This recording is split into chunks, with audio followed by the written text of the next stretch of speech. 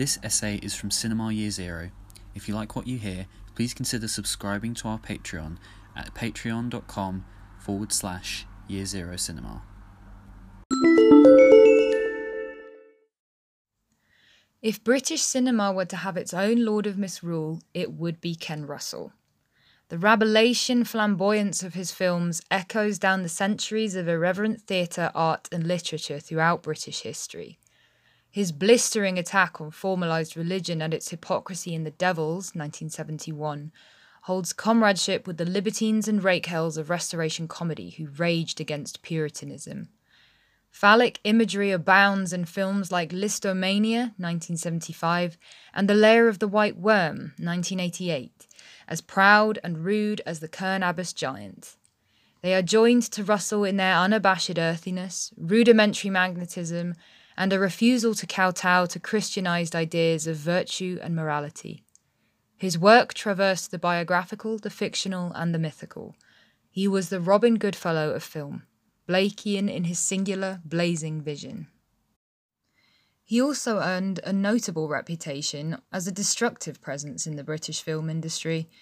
Lindsay Anderson once said that British cinema lost its way with the romantic neo-baroque of Nicholas Roeg and Ken Russell. Pauline Kael was on a one-woman mission to bury the man. She finished her review of one of Russell's tamer projects, Savage Messiah, 1972, a biographical film about the life of French sculptor Henri Gaudier-Bjeschke, by saying, "One can't just dismiss Russell's movies because they have an influence. They cheapen everything they touch. Not consciously, I think, but instinctively." It's funny to read this now, knowing that his campest and most outrageous films were still a decade in the making. Poor Pauline. His reputation is that of a coarse filmmaker, devoid of poetic flair for camera work, editing, or indeed sound design.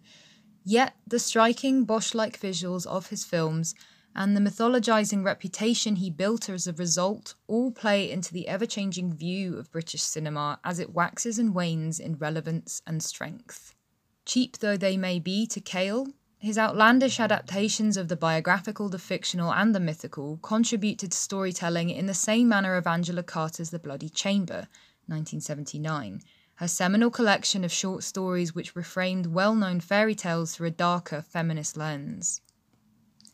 Folklore in mythology is never fixed and immovable, for there are always fluid socio-cultural factors in society which change how we view the old tales and the historic figures. As much as figures such as King Arthur were mythologized through tales of their great deeds, in this day and age mythos is found in how we recount the eccentricities and joyous idiosyncrasies of the people who pass in and out of your life. As Brandis Palmer puts it in her essay Seeking Story, Finding the Modern-Day Folktale in the Daily News, 2005, interviews with everyday people and encounters with their customs and traditions are living histories of people who helped compose the world we humans live in and give it context. Oliver Reed, star of perhaps Russell's most renowned films, The Devils, said on Parkinson in 1973 that having been recommended he join RADA after he left the Navy, he instead spent 5 years in his local pub, observing and engaging with the obscure characters who drifted in and out. Who we choose to lionize in our cultural memory is a declaration of the values we wish to impart on the world. In 1998, Russell embarked on a passion project, a surreal and sometimes bizarrely staged 50-minute documentary called Ken Russell, In Search of the English Folk Song. The first half of the documentary doesn't extend beyond his New Forest village, where he chats with locals about their take on folk songs. He meets with a village neighbour, a born and bred New Forester, who feels an affinity with Native American culture, hates General Custer, and writes songs taking the piss out of rednecks. Later, he talks to co-founder of the legendary folk rock group Fairport Convention, Ashley Hutchings, and asks him, "What is English folk song? Where does it come from? Where is it going?" Hutchings likens it to chasing the Holy Grail, but claims its death in the purest sense came at the advent of television and radio communication. However, he then describes his band's new take on an old lamenting song, The Young Man Cut Down in His Prime, sung from the perspective of a man dying from a sexually transmitted disease, and reframes it as a soft, woeful ballad of the AIDS era. There might still be room for new meaning in the old songs. In no Russell film is this sentiment more evident than in Salome's Last Dance, 1988, which took Oscar Wilde's adaptation of a biblical text and gave it the sumptuous, indefatigably camp treatment. Decadence on decadence on decadence. Aubrey Beardsley provided artful inspiration for Wilde, whose work is later elaborated and adorned by Russell. Layers of art unfurl themselves from the source material like riotous petals, irrevocably shifting the image conjured in the collective mind when hearing the name Salome. The premise finds Wilde and his lover Alfred Bosie Douglas calling at an all-male brothel on Guy Fawkes Night 1892, where Wilde is treated to a rendition of his recently banned play Salome, performed by Bosie, a young Douglas Hodge, in-house sex workers, the brothel's procurer, a mysterious regal actress played by Russell stalwart Glenda Jackson, and a young maid in the title role played with impish imperialism by Imogen Millay Scott. The art design and costume in this particular film go beyond camp, entering the realm of gender fluidity and queerness. There are nods to the leather community and the studded jockstraps and gladiator skirts worn by the guards.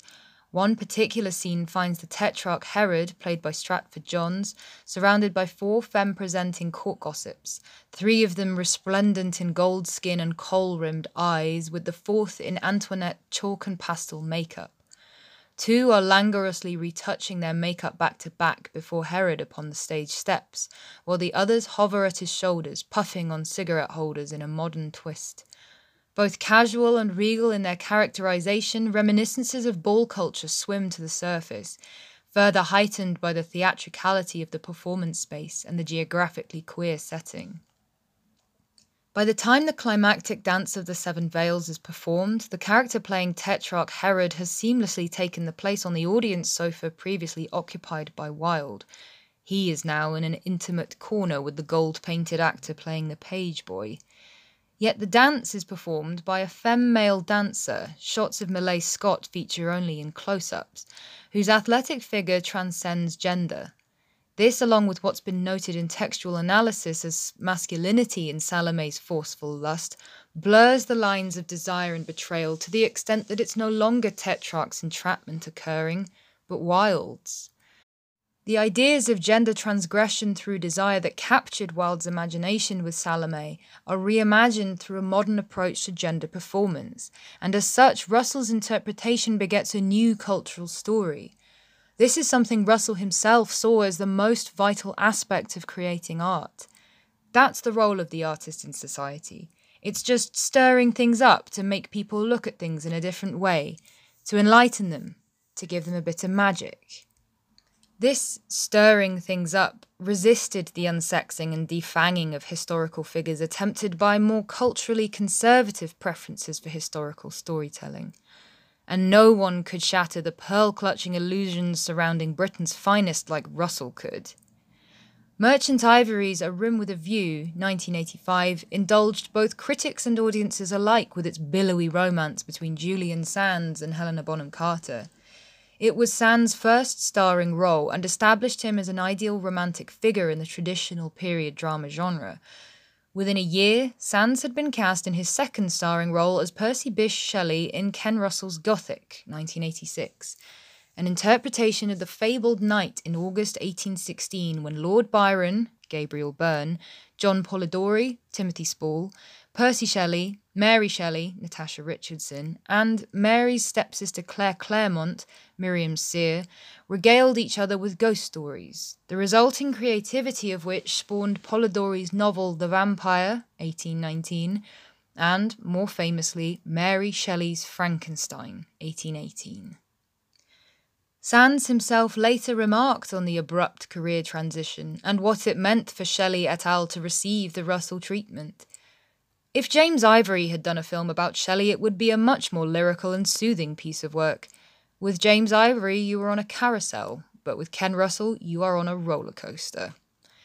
Thanks to Ken, Sands went from dreamy Florentine fields and English country gardens in Merchant Ivory to being perched naked on the roof of Lord Byron's Geneva villa like a milk-white gargoyle with an admirable bubble butt, throwing up his arms in wild abandon to the thunderstorm overhead.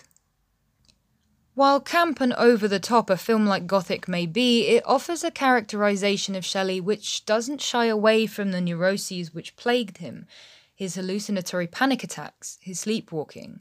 It might seem as though Russell was embellishing the tale with his own mad design by including a dramatic scene where Shelley beholds a bare-breasted Claire with eyes where her nipples should be, but this was an actual hallucination of Shelley's, as relayed in John Polidori's account of that night in his foreword to The Vampire.